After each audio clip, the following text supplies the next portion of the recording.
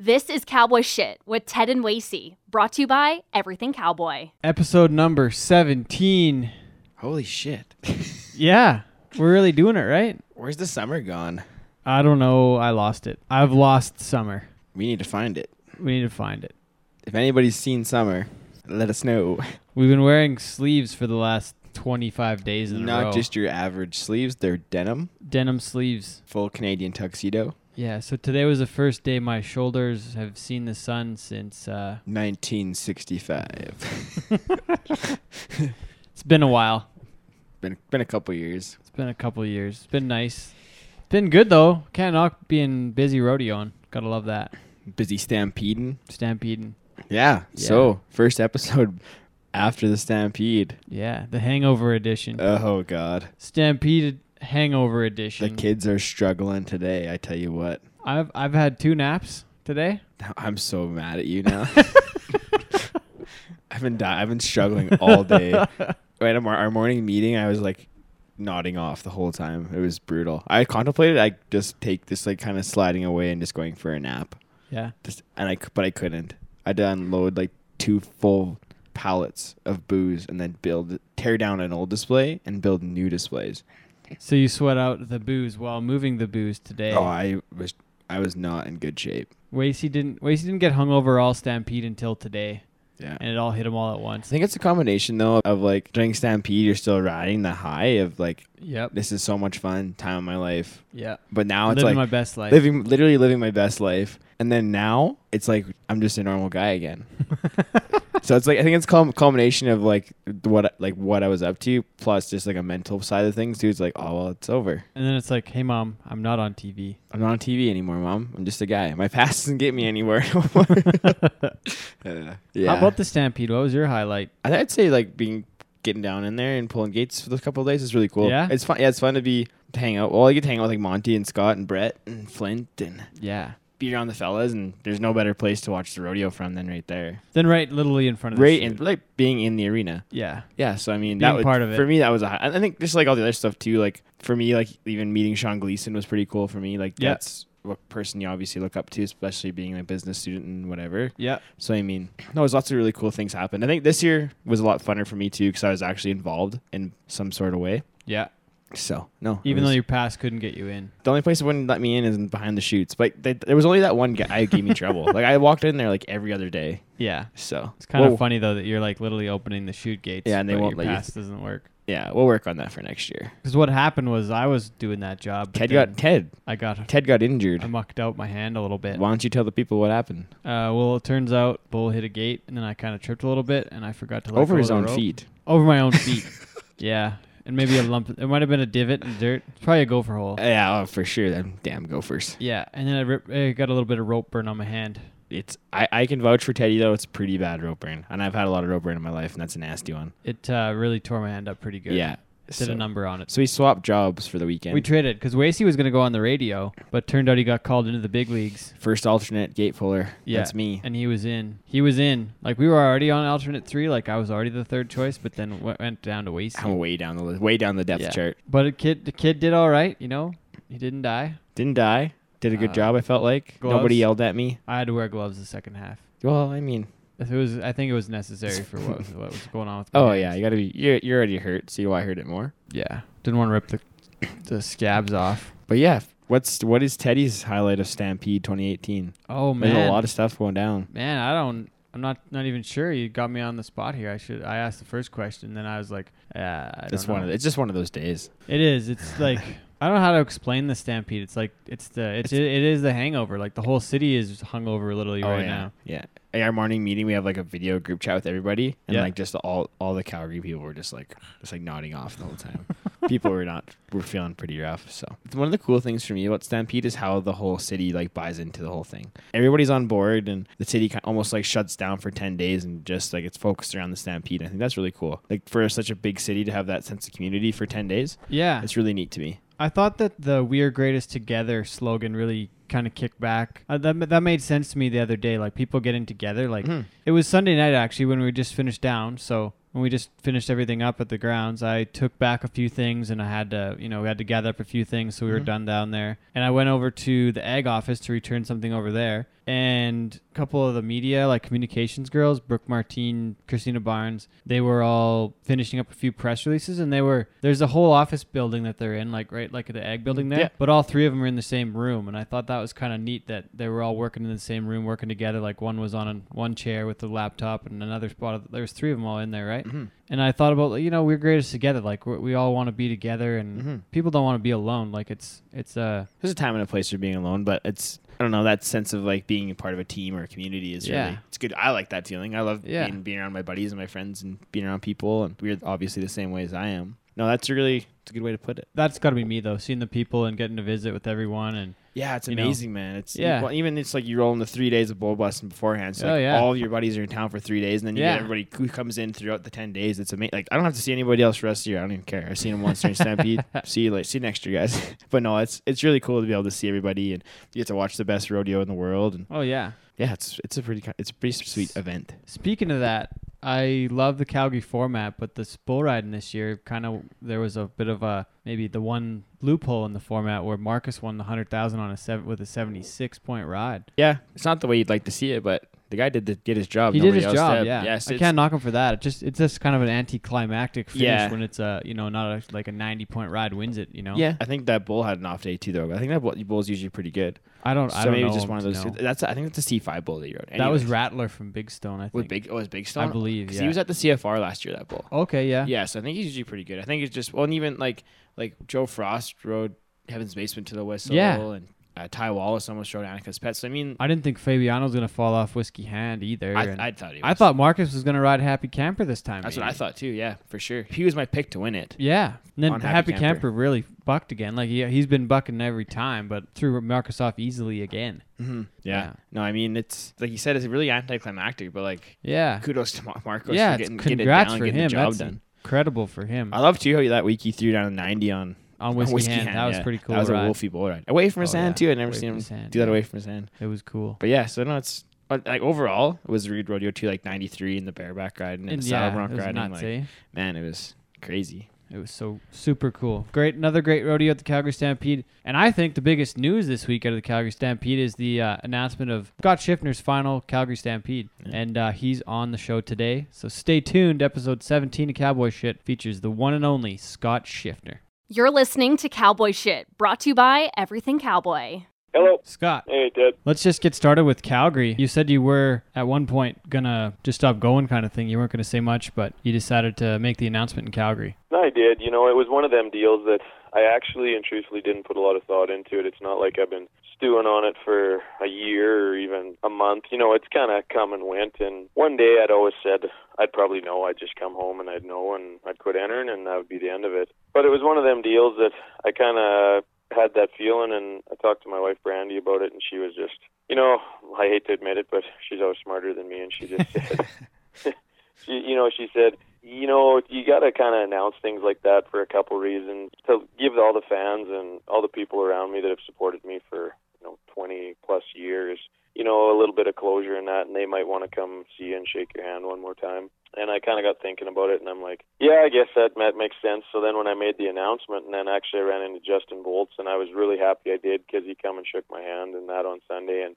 he says, I wish I would have done that because he said it's been about 10 years since he's been on a bull. But up until about 4 years ago, people are still asking him what happened, why he wasn't getting on, when he was getting on. So I wouldn't have wanted that either. So I'm happy with the decision now. That coming from Volts, I didn't know that till you just said that now, but that puts it in perspective a little bit, doesn't it? It does. I guess you kind of need closure, and everybody else does, because, and I have been frustrated for 5 years with everybody asking me when I'm retiring, and how much longer and this and that. But as I got thinking about it, I guess people just want to talk to you, and they want something, and they don't know anything else to talk to you about. So it's the first thing that pops to their head. So at least now everybody knows. What would you have rather they've been asking? I'd have rather them just said, man, that was a good ride. But I guess it was hard when I was getting bucked off all the time for them to say that. In all the interviews you've done so far, what have you wanted to say but maybe haven't had a chance to say yet? I don't got a lot. I'm pretty happy with my decision, and I think the biggest thing that really hit me was Williams Lake this year. That's kind of was the tipping point on I guess where I ended up going with this. And I went out there with, a great group of guys, and we had fun, and it was great. And And I was sitting at that rodeo, and I was behind the chutes, and, it's a good rodeo, lots of people and everything. And I just kind of got thinking, I'm like, I've been to this rodeo. I've probably entered it 20 times, and I've probably been there 15. And I'm like, nothing's changing. It's the same, and I'm missing other things in my life. That same time, Mesa was at a different rodeo and won third there in the barrel racing, and Hadley was at that same rodeo the next day, doing the second time she'd ever trick rode, in front of a crowd, and I was missing that, and I'm just like, I don't know that bull riding is everything in my life anymore. It's still a huge part of it, and it has been everything in my life, but that was kind of the tipping point, and then forgot about it when you come back to places like Ponoka to the short round, and then when you go to places like Calgary, if I could go to Ponokas and Calgary's and Canadian finals and PBR Canada finals, about 10 of those a year, I'd ride as long as I could, but that's not how it works. You got to go to them other rodeos to get to go to them places, and I don't think I got it in me to go to them other ones anymore. It's just different rodeos now. You said you were going to still be around rodeos, and I feel like I've seen you more at events lately doing other things than actually competing. Like, you're already into that next phase already. I have. I've been very fortunate in making that transition. I guess that's what happens when you're around so long and you become a familiar face. I'm making that transition, and I've been doing a little bit with stuff with the PBR, and I was very fortunate at Calgary. I got to ride there, and I got to do a little bit of TV stuff, and I got to go talk to Ron McLean, and so I'm not sure where my future lies in that, but right now, I'm leaving all the doors wide open for sure, and the best thing for me is I think my transition away from bull riding, it's not going to be an easy one by no circumstances, but I think it's going to be easier for me than a lot of guys for the fact that I got to do it so many years. I'm getting to kind of walk away on my own terms, and it's not an injury or something. I'm not 28 or 30 years old and still feel like my tank's right full and I have to leave due to an injury. I just got to leave now because I'm getting old. Well, and it's not even that as much as this is where you think it's time. I can, and I said that the other day, and to sound cliche and like the song, but I said, I still really believe that I can beat anybody on any day. I just know I can't beat them every day. And by that, I mean, like, if you put me in the right situations, I can beat anybody, but going every day and going to all them rodeos and them bull ridings and short rounds and getting on that many bulls, I know I can't beat them every day because I'm getting where the drive and desire isn't quite as what it was. And my body, no doubt about it, is starting to remind me that it's getting old and gets upset with me at times now, for sure. How did you keep that drive and desire going for 17 CFRs and 21 years of bull riding? The biggest thing for me is, and I say it all the time, and I don't try to keep it a secret, is I constantly strived as hard as I could to put myself around people that were better than me. Not just as good as me or like great competitors, like people that were truly better than me. And I was fine with it because I always liked being that guy that had to keep up. And if I put myself around the Bo Hills of the world, the Jesse Torkelsons, we can go back to the Blue Stones, the Cody Hancocks, them guys were always better than me. But I just put myself around them. So then I only had one opportunity, and that was to keep up. I had to keep up with them or go home, and I didn't want to go home. And, and then in the last few years, when Bo decided to call it quits and wasn't rodeoing as much, and, Jesse now been gone for a couple of years, I found them young guys like them Todds and all them guys. And what they did is they just made me relive my youth, right? And it was fun for me to help them guys enter, give them a little bit of perspective on what I did know over the years. But they darn sure taught me a lot, and they just kept reminded me why I wanted to ride bulls, when we do callbacks, and they would be jumping around and happy as can be and that. And it just, them kind of things always just kept my fire burning for sure. But let's go way back. In the first couple of years, you won Calgary, won Canada, and then there was a couple of years between your next titles. But let's go way back there. I want to talk about what it was like when you were first starting out and who you were going with. And so when I left the amateur rodeos, and I was pretty fortunate to be pretty successful in the amateurs, and I left them when I was 17 years old and come to the pro level, which that's a whole story in itself on, the million questions I get asked about young kids if they should be going that early. But it's one of them deals where I come with Trevor Whitmack and Jace Hardy. And they were my two best friends in the world, and everybody remembers Jace. He was bound to be a Canadian champ or something. Like, he was just the most talent I've seen probably ever in anybody. And then Trevor Whitmack, who had the most try and desire of anybody I've ever seen, and I was just kind of stuck in the middle. And we just come up together all at the same time. And I remember rookie year, Jace won Cloverdale, at that time one of the biggest rodeos in rookie year. And at the end of that year, I was the only one that made the finals, and I really hadn't won anything.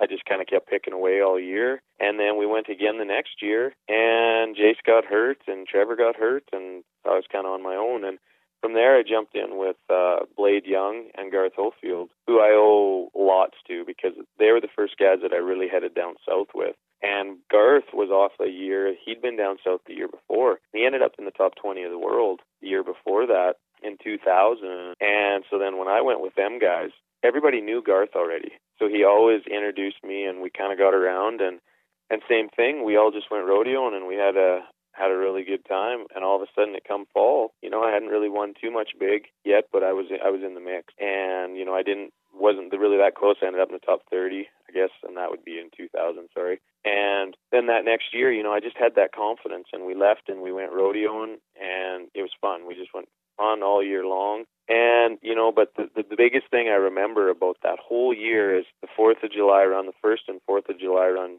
Three major things stick out in my head is going into the 1st and 4th of July run, I was in the top 10 in the world. And we went to Blade, Garth, and I went to about 15 rodeos in 12 days. And I got bucked off of every single bull I got on, Airdrie, Ponoka, Cody, all them. The only one I went to was Swift Current, and I stayed on a bull there. An old bull, Bruce Sundstrom's called Charlie, that had been to the NFR and that, but it was in his later years, and I stayed on him. I think I was 76 or 7 points, won a day money check, and that was it. And I went from in the top 10 in the world to about 20th in the world in that kind of week. But I remember leaving Ponoka, and I was just down in the dumps. It was one of our last ones before we headed south. And Bill Kaler at the time, he walked up to me and shook my hand, and I was pretty down. And I don't know how many people he said that to, but I think it was for me that year. And he goes, "Oh, don't worry about it, Scott." He says, "We'll see you down south there in a couple of weeks on the stage getting a check for $50,000. And we left, and I come back, and I showed up in Calgary, and my confidence was as low as it could ever have been, and I just rolled in there, and I won the first round at Calgary. I had one that just kept almost jumping back underneath me. Win the first round at Calgary. Come back the second round and stayed on. Didn't place in that round, but come back to the average. Stayed on in the average round. I ended up winning third or fourth in the average. Go then to the 10 round on Sunday. Stayed on there. I was fourth in that round. They bucked us all off in Calgary in the first set of Final Four, and then I was the only guy to stay on in the second four and win $50,000. And then with that money in that, we went from Nampa, and I went down and won Nampa, and then I was back up in the I was back in the top 10 in the world. And that's all really a big thanks to Blade and Garth, for them guys just pushing me and wanting me to go. And by that time, I'd become really good friends with Cody Hancock and a bunch of them guys. So when you're getting the opportunity to walk into rooms with world champs and guys like that, your confidence goes up and you just start winning. And from there, it just kind of rolled out. And, it was kind of up and down. And towards the fall, I was kind of falling out of it, but I was still in the hunt, and I was going everywhere I could. And I remember I left Little Rock, Arkansas at about 11 o'clock at night, and there used to be a bull called Rampage 2, and I rode the heck out of him, one of the best rides I think I've ever made. And they called me for slapping him, which I'll get the benefit of the doubt lots of times now, but I didn't then, and I didn't slap him, and they called me for it. And I left there, and I went to Billings, and I was so frustrated with myself, and everybody told me I couldn't make it from Little Rock, Arkansas to Billings the next night by myself, and I did. I made it, and I pulled in there. The bulls were loaded, and I got on a bull there that was really good. Greg Whitlow ended up winning Billings on him that actually made him the NFR, and he bucked me off. I was so frustrated, and I just went home for a few days, and because I was ended up everywhere, and I had to get home. And then we went back down at the end of the year. At that time used to be the Cal Palace Rodeo, and that was the last rodeo. I made the short round at the Cal Palace, and I remember there was Billy Richards, Kegan Surrett, and myself, and we all were on the bubble to make the NFR. All Kegan or I had to do was stay on to make the NFR, and Billy Richards, the way it played out, he needed a 76 or 77 to make the NFR. And Kegan got bucked off a real good one. I had a bull that I'd rode before, and I was so excited to have him, and he actually ran to the middle of the arena and tried to jump the barrel in the middle of the arena, didn't even turn back, and when he tried to jump the barrel, he kind of jumped sideways and shit me off the side. And me and Kegan, and Billy was 70, he was a point shy. Anyway, so three of us missed the NFR. Kegan Surrett ended up getting to go to the NFR because that's the year that Greg got hurt. And so Kegan went in because he was 16th and I was 17th. And Kegan ended up getting to go. But, of all that and making it and not making it, that I remember the most is anybody that knows Kagan Surratt, and one of the most polite guys you've ever seen in your life, never swore, everything. And at the time, there was a reporter up here that we all used to call Whiskey Nose, and Dwayne Erickson, and he called, and he called, and he called, and he called, and he called, and we wouldn't answer our phones because we knew what was going on. And finally, Kagan Surratt answers the phone, and he goes, "Dwayne, now is not the time. I'm about to drive us into oncoming traffic on the Golden Gate Bridge." And hung up the phone. And for Kagan Surratt to say something like that, it was hilarious. And the worst part of that, or, well, I don't know how you want to look at it, the worst for Kagan, funniest for all of us, none of us talked to Dwayne, and we drove. And at that time, that was Sunday night, and the CFR started on Wednesday. That's how it used to be. And we drove straight. We all kind of stopped at home, got clothes, and went up to Edmonton. We were all up to Edmonton Tuesday night. Well, in the preview paper that they always put out up there, and that, they had a write-up in there about us guys all missing the NFR, and, Roddy and Danny making it, and Glenn O'Neill at the time, and all them guys. And in there's a big quote that Kagan Surratt is about to drive himself into oncoming traffic. So, it was just one of them deals. And then we rolled into Edmonton and missed the NFR, and it broke my heart, but didn't let it faze me too much, and went into Edmonton and had a great finals and rode 6, and Kelly Armstrong and I had to have a ride-off for the Canadian Championship, and I remember Kelly went first, and he rode X's and O's for 86, and I had to go next, and I had a bull called Dodge Rep of Rod Schellingberg's, and I was 86 and a half, and win Canada. And it's funny because I can sit here and tell you guys this whole story and remember bulls and names and everything, but I can't tell you what I got on last weekend in Calgary. It's just that's how much it's changed. Oh wow. That's how much back then it was everything. It meant everything in the world to me, and nothing else mattered. And now that's why I'm retiring. Is I can remember more of my daughter's barrel racing times and my daughter's script on what trick riding move she's going to do than what I got on her. So that's a pretty good sign that I should be retiring. Man, that's a hell of a story. I don't think I've ever heard you tell that before. That's, I think, the biggest thing that I'm going to really miss with the rodeo is, I'm going to be involved, no doubt about it. I'm not sure how, between the schools I do with Johansson's and, if I keep doing a little bit of stuff with the PBR and that. But once you're on the outside looking in, stories like that are now somebody else's stories. They're not yours anymore. So that's what I'm going to probably really miss, the most. And the competition. It's always been the biggest thing of mine.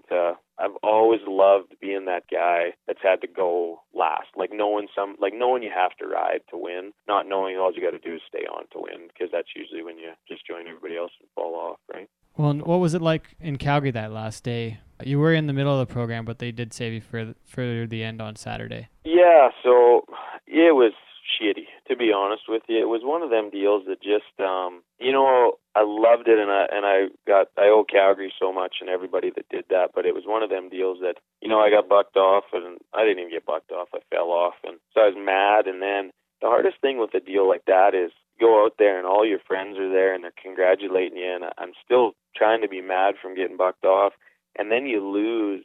What a great honor it is, right? Because I'm trying to fight my emotions of sucking, and then I'm trying to fight my emotions of all my friends coming up to me and, congratulating me. And I wish I could just take an outer body experience and watch it from the stands, because, I didn't even realize that, everybody in the stands was standing up, clapping, giving me a standing ovation, because I was just still trying to keep my emotions in, a mixture of being mad and a mixture of really appreciating all the great champions and that were coming along and shaking my hand. So it was the biggest honor, one of the biggest honors I've received, but it was just, I didn't really get to take it in until now that I'm thinking about it, and I think I probably missed 90% of what really went on. I have the video of it. I can send it to you. You don't have to go out of your body. You can just watch it back. Yeah, I could do that too, I guess, for sure.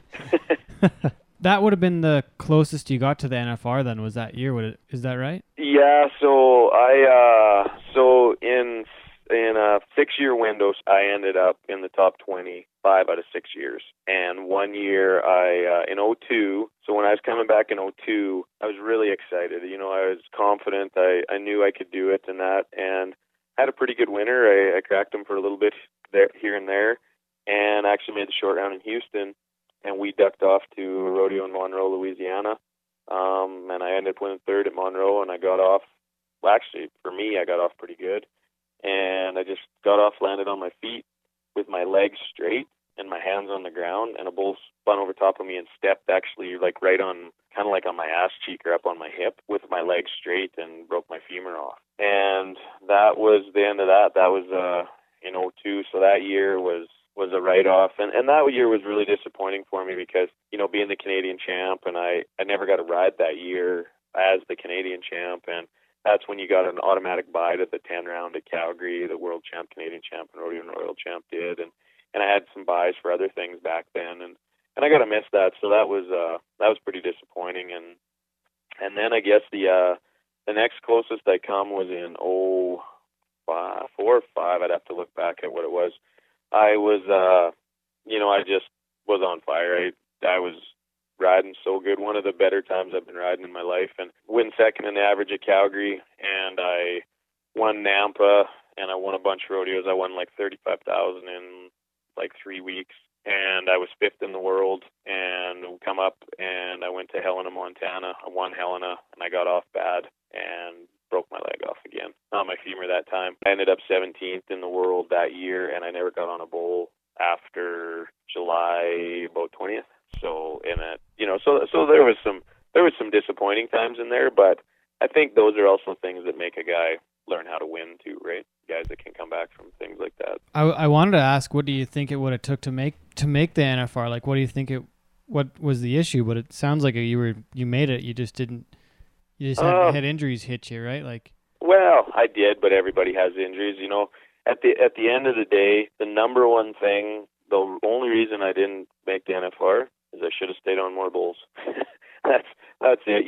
Like, you can go back and say injury this or injury that, or I drew a piece of shit here or there, but it don't matter. It's the guys that stay on the most bulls and win at the right places. That's who gets to go, and that was never me. And I.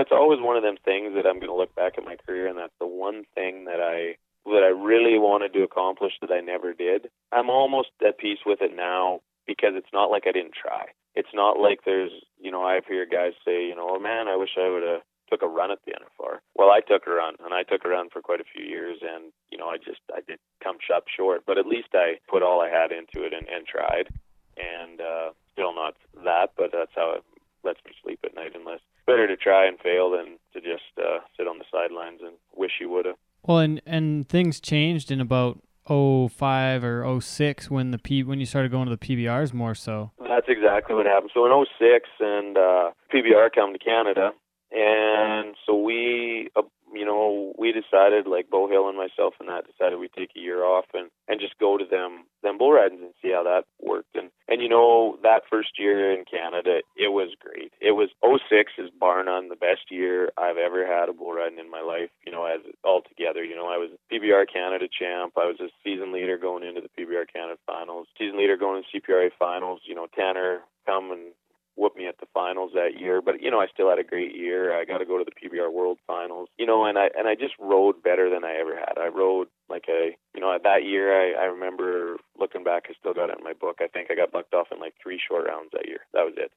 And I made probably 85% of the short rounds that year. It was just a great year, and everybody in Canada had I don't know what the right word was, but like Aaron Roy was a young kid, so he was just coming up, and everybody was excited about where the PBR was going to go in Canada, and everybody was supporting it, and it was cool. And there wasn't that stigma yet of, well, you got to be a PBR guy or you got to be a rodeo guy. Everybody in Canada was both, and everybody was just excited that we had all these extra bull runs and that to go to, and we worked them with the rodeos, and it was great. And 07 was really like that too. I wasn't as much because then in 07 I was on tour down south for most of the year, so I missed a lot of stuff up here. But in 08 was still sorta, but 08's when Spire Capital bought the PBR, and everything really changed. After that, stuff really changed, and some for the good and some for the bad, but it took out the Cowboys' excitement a little bit because we started getting told what to do a little bit instead of just asked to do it, and we do it willingly. So it kind of changed, and I've been there through all that, and there's been ups and downs, and it seems to me like it's kind of coming back, and it's on the right path a little bit again. I want to talk about highlight of your career. It's probably something you've been asked lots, but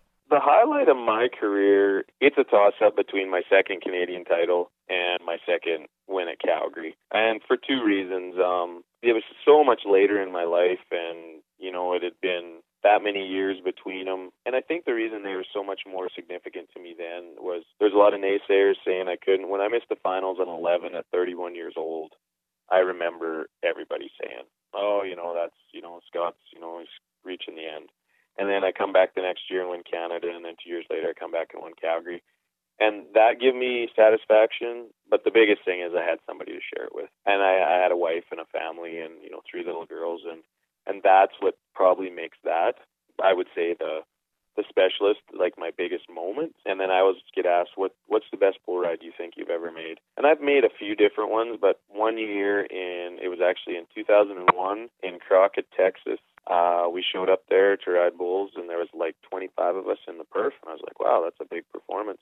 Well, they actually bucked like 8 guys in the perf, and the rest of us were in slack that they didn't say after the rodeo. I'm like, oh, okay, not a big deal. They'll wrap it up and buck bulls. No, they wrapped it up, and then they ran like 150 calf ropers and 75 bulldoggers and 120 barrel racers, and we got on bulls at 3:30 in the morning in Crockett, Texas, and there wasn't a soul in that building except 2 judges, Sammy Andrews, and about 4 of us that stayed to get on because everybody else had left. And I was 93 points on a bull called Bone Collector, and it was one of the best rides I'd ever made. I'm not going to say it's the best ride I ever made, but it was definitely the best ride I ever made to that point. Wow. But it's just got something neat about it because like 6 people seen it, and so I can be telling you a bullshit story that it's all made up. The only proof was it was in the Pro Rodeo Journal that I won it, But, and it's funny, none of my greatest rides are them ones where my greatest rodeo moments, but that was my greatest ride, I think, anyway. Somebody told me to ask you about, I think it was the Olympics was it maybe Rampage? Just Spoofing was a bull. Oh, okay. Yeah, so that was the 3rd round at the Olympics, and I was 91 or 92. And won the last round and actually split that was in the 2nd round. Sorry, my bad. It was in the 2nd round. And Cody Hancock and I actually split the bronze medal because of that ride. But they didn't have any tiebreakers in place at the time. So they decided the tiebreaker would go to whoever had the highest score in the last round, not of the whole deal. And Cody had higher score in the last round than I did, and he got the bronze medal. And it was one of them deals that it was kind of unorganized on that part. Oh, so Cody tried to give me the bronze medal, and I wouldn't take it. And anyway, but we always just say me and him split it. So. Oh man. Yeah. That'd have been neat to have kicking around though. Yeah, it would have been pretty cool. So one day I'll maybe tell Cody he's here in another 10 years or something. I'll say he's had it long enough. Give it to me for the second half. So we talked about the highlight of your career that way. I want to talk about what the coolest thing might have been. What was the coolest thing you did in the sport or with the sport or? A couple things. I think probably the coolest thing that I ever got to do, and I didn't even ride a bull, was when I had the opportunity to go to China. I went to China. We went over there for a trades mission, and I got to spend a bunch of time at the time with Stephen Harper and the whole entourage with the Prime Minister of Canada, and just promote rodeo. And at that time, Stephen Harper was saying Canada was going to be a first world destination country for China. So what it means to China, they're going to guarantee Chinese people that met the criteria were going to guarantee a 3-week travel visa to come over here, where before it was quite an issue to get one to come over. And it all tied in with the 100th anniversary of the Calgary Stampede. So I got to go over there and just see China, and I got to do it first class, right? When you're with the Prime Minister and that, I had a translator, a driver, and everything, and they took me around and got to go where I wanted to, and that was probably one of the coolest things I ever did, and probably the next one of the coolest things I got the opportunity to do was when Jesse Torkelson, myself, and Devin Mazie got the opportunity to ride for Prince William and Kate, and actually have the opportunity to talk to him for 3 or 4 minutes, which lots of people don't ever get that opportunity, and those are things that are pretty darn neat that I've been very fortunate to do. Did you get to drink beer with Stephen Harper? No, he never did have a beer with me. Really? No, he never had a beer with me, but we went out one night and I better not say out, not our out terms, like out at a fancy dinner and that, and I was beside him, and I don't know what we drank. We were both drinking something like sake or something, and I remember we both thought it was pretty terrible. I'm not sure that, But no. So no, he's a really neat and interesting man, but he's very, very businessman. Like he was very status quo for sure. You were involved in that video that was put out by the sports medicine team about the concussions and stuff. I just want, like, because you've been in the sport and involved for so long, like, what's your take on that, or where are you at here? I think, Wace, I'm definitely on board with what Brandon and the whole team is trying to do. The biggest thing that I would like to see is somebody, I know, and I don't know who's wanting to step up, like we throw Brandon under the bus all the time because he's our front man, but somebody at that level, we need to get this organization all together where there is definitely a status quo where we can, like, somebody can make the call to take guys out, right? Because I'm going to resort back to a few years ago at the CFR, and, them sports medicine guys thanked me because I withdrew out of the 6th round. Well, everybody's like, oh, yeah, Scott didn't get on because he got knocked out, da-da-da-da. But, that potentially cost me, I guess I could have got bucked off, but potentially cost me a couple rounds or a couple spots in the average, cost me a spot at Calgary probably. But I made that decision because I was older and I had a family and I knew what I had to lose. If that had been 10 years before that, even with them guys telling me no, I'd have told them to shove it up their ass and I'd have got on because and that shouldn't be left up to us.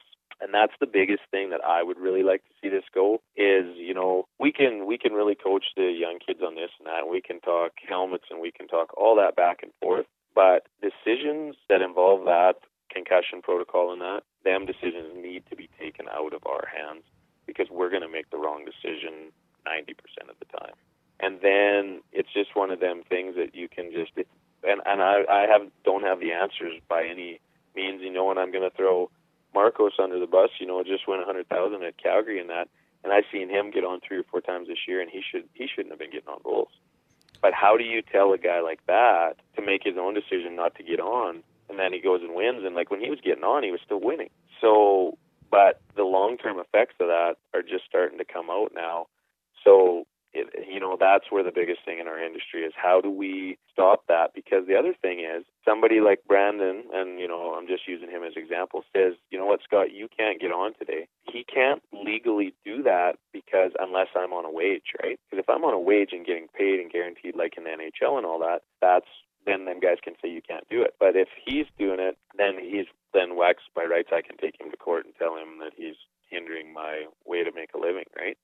So where do we go with it? I'm not 100% sure, but them are all the issues that I see with it, and that's why I'm 100% on board with at least trying to get these videos out and getting the conversation going and trying to get at least guys to look after it and take care of themselves. But it's easy to take care of yourselves when you get knocked out at one rodeo and the next rodeo is just a little rodeo or a little bull riding. It's really hard to take care of yourself when you get knocked out in the next day's Calgary Stampede or the next day's Canadian Finals or PBR Finals, right? Yeah. Where do we go from there? Let's talk about the time that the Ranchmans got into GQ magazine from a foot of water from the big party you guys had there that time. Oh, that was the sweetest party ever at Ranchmans. Ever. That was the best one ever. That was in 2001. When you won it that year. So you instigated the party.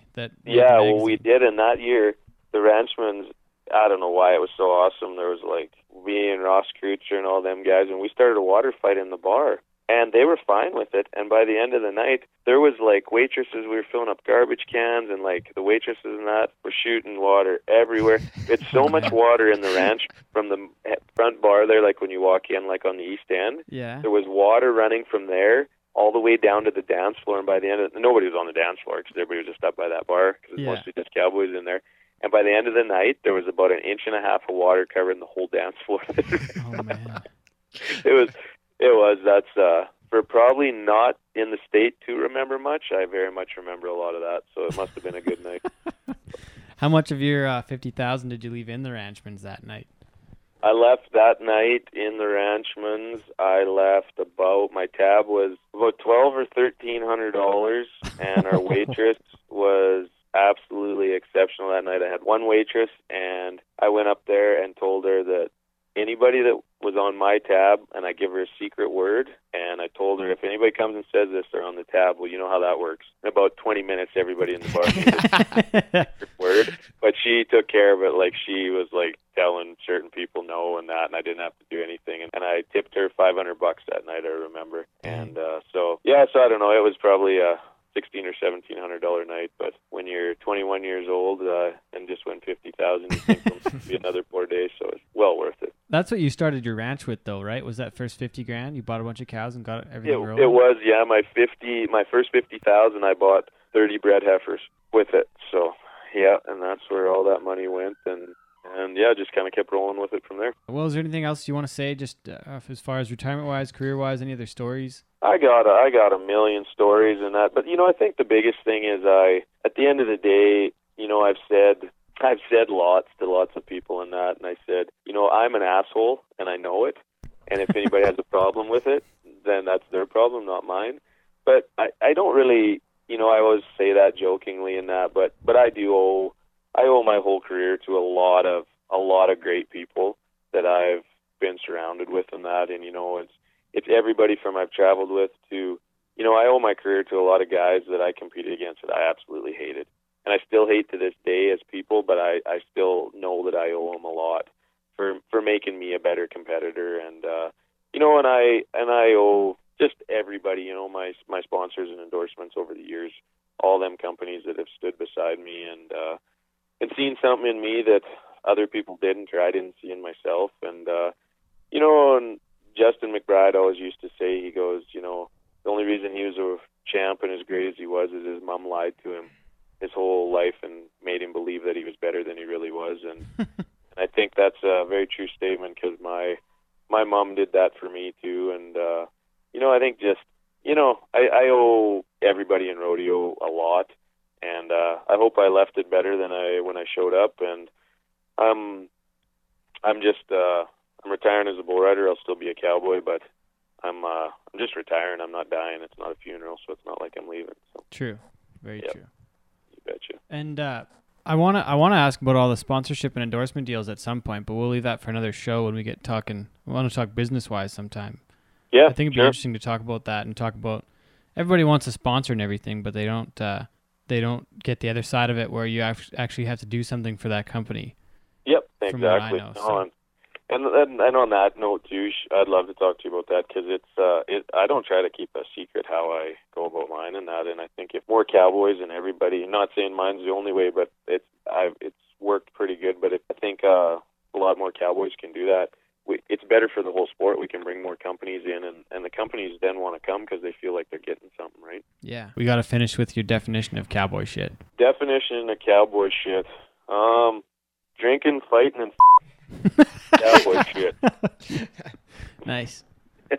Perfect. You betcha. Okay. Cool, guys. You're listening to Cowboy Shit, brought to you by Everything Cowboy. Thanks again to Scott Schiffner for being on the show today. This is episode number 17 of Cowboy Shit with Ted and Wasey. Damn. Live from the studio headquarters in lovely Northwest Calgary. The NW, baby. And it's a little... What up? It's hot. There's no AC in the house. Yeah, this is where it pays off to be a basement dweller. The basement life's good these days. Wasey Anderson, the basement bandit. The basement troll. But no, it's nice and cool down there. I don't know how you guys are gonna. You want to trade? Just sleep on the futon, mate. Sleep on, yeah, futon. That'll be great. You'd be nice and cool. I'm gonna go on the hammock, I think. Hammock. A lot of people are saying you're not gonna do that. A lot of people are saying you won't. Yeah, so Stampede time. Always a great time of year. I was counting on the calendar today. We've been to I think since June 21st, maybe, when High River started. I've been to 35 performances in the last 25 days. It's a lot of rodeos. Yeah, it's been awesome, though. A lot of rodeo, a lot of chuck wagon racing. Oh, yeah, the Wagoons. I was disappointed that no Canadians won at Calgary this year. That was kind of disappointing. Yeah. For the amount of guys we had in, we should have pulled at least one in the 4-round. Yeah. Jake Vold missed it by half a point. Whoever's going to get Virgil in the bareback riding, you're right now they're going to to win. Yeah. Anyway. How about Keenan calling that, and then it happened, and he's part of the rodeo. It seems was it rigged or was it not rigged? No comment. I don't know. I never knew that.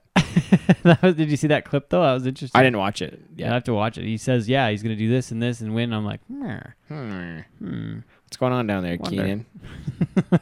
Stampede. Yeah, no Canadians win. The announcers seemed to think that Marcus Gloria was from Edmonton. They were like Wayne hammering Wanye that. was like hell bent on that. That Edmonton thing. Yeah.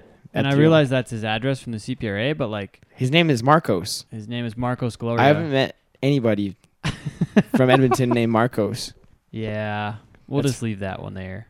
That's fine. Hey, cool. It was he's been Well, here for quite a while. he made like a history because he's like the first Brazilian to win since Yeah. Adriano, right? In 1994. Yeah. Yeah. So that's pretty Very, cool. very neat. And I was really surprised by that. Like, I And thought he's- another guy would have won it. in Yeah, that like with time all those span. good guys like Yeah. Kaike and Guilherme. Oh, yeah.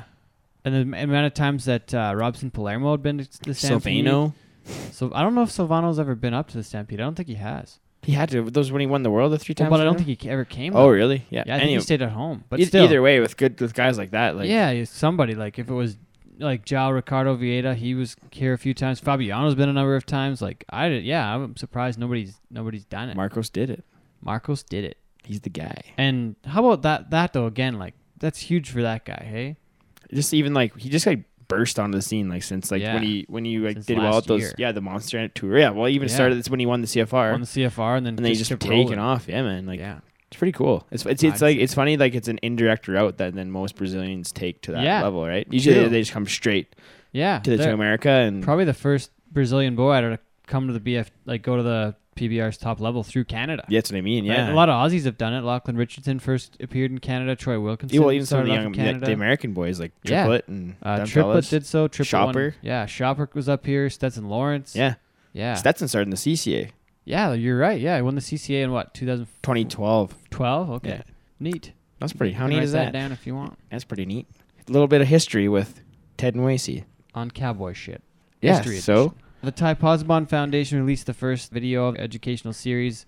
This one was called Concussion Awareness, and it had like over 30,000 views last we looked. yeah, it blew up the Pretty good start. Blew What up do you- the web. Yeah. And starring Wasey Anderson. Starring yours Podcast. truly, a Yeah. local celeb. It was pretty good. I was pretty pumped up when Brandon and Tori asked me to be a part of that video. It's awesome to be able to like, share my story and kind of my road to where I'm gotten to now. So no, it's amazing how it turned out. Like it's really good. So keep watching it, people. It's a good thing. We need to educate ourselves on head injuries and how to take care of ourselves. Keep watching it. Keep watching it. And stay tuned for more. There's more coming. Oh, yeah. Yeah, the next one's is already in the works. It's that focus on mental health. Nice. So big thanks, Tanner Byrne, Rusty Clooney, Brandon Tommy, Tori Tommy, all getting that done. Ted, Yourself, you're in the Mike Bealey. You're in the Posabon Foundation. You're part of it. Yeah, I am. I'm the shipping guy though. So today after The merch. Stampede, I'm like working. The merch. There's a few envelopes to send out, a few boxes. Teddy's got a big trip to the post office tomorrow. He's gonna have to leave the house. It's gonna be a few trips on the bike. Are you gonna do it on a bike? No, it's too many boxes. A lot of people are saying you won't. Lots of orders going out. We got some new stuff too. If you listen to the podcast, and Heard it you here haven't first. seen the new items, got a few new things, some new hat styles, And they are. some new ladies. Let me tell you, tanks. people, they're hot. They're pretty neat. Hot and fresh for the summer. So you should probably get some. There's not very many of them right now, is there? Limited quantities. Isn't there? Limited quantities. These things get are gonna be them hot. while they last. While supplies last. Which might be a day. Yeah, might be 2 days. Might be. But 3 why risk days. it? Get one now. Get one now. Hmm. Okay, let's do the report now. Team Canada report. Da-na-na, da-na-na. In the bareback riding.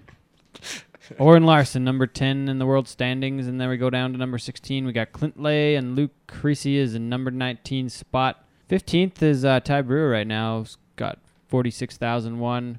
Luke Creasy's at 38,000. Clint Lay's at 41. Bulldogging though, we got a couple guys that are getting really close to contending for the world lead. Scott Ginther after that huge Cowboy Christmas, he's number 3. He's got Friend of the 57. show. Yeah, star of episode number 2. He Cowboy is shit. good, great guy. Number 3rd in the world. Just finished, I want to say 3rd at the Stampede there. Yep. In the showdown round, won himself 15,000 there. Curtis Cassidy's number 4th, though, in the Bulldogging.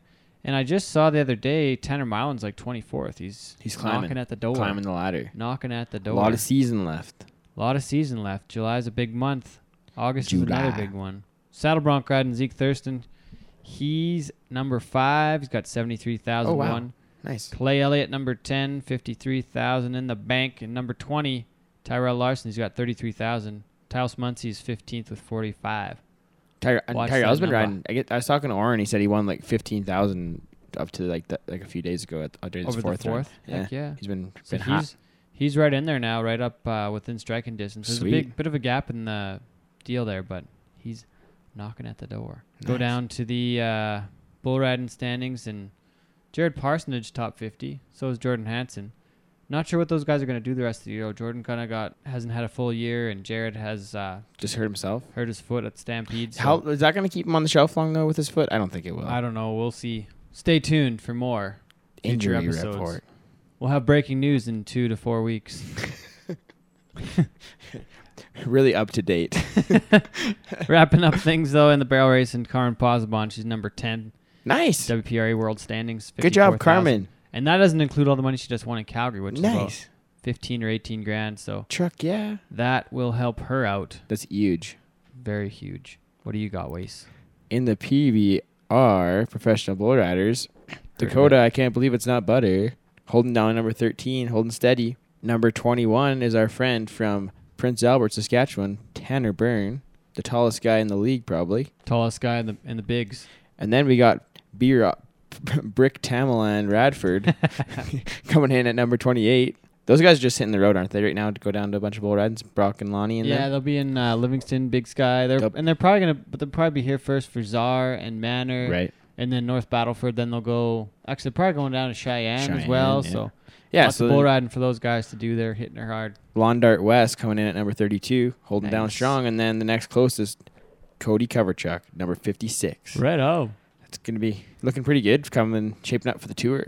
Heck yeah. 4 Canadians on so far. That's pretty badass. It's going to be good. And it's coming back here just after our next episode. Oh, really? Start I guess at first middle week of off. August. Middle of August, yeah. Middle of August. Jeez. They're back. So stay tuned. This been great talking to you, folks. Nice catching up. Nice catching up. Shout out We to made it through Stampede. Shout out to all the folks, all the volunteers, Stampede Rodeo Committee, Chuck Wagon Committee. Awesome. You guys do Stampede an awesome volunteers. job. Thanks for putting on another great show. Thanks for having us. See you next time. See you down the road. You're listening to Cowboy Shit, brought to you by Everything Cowboy.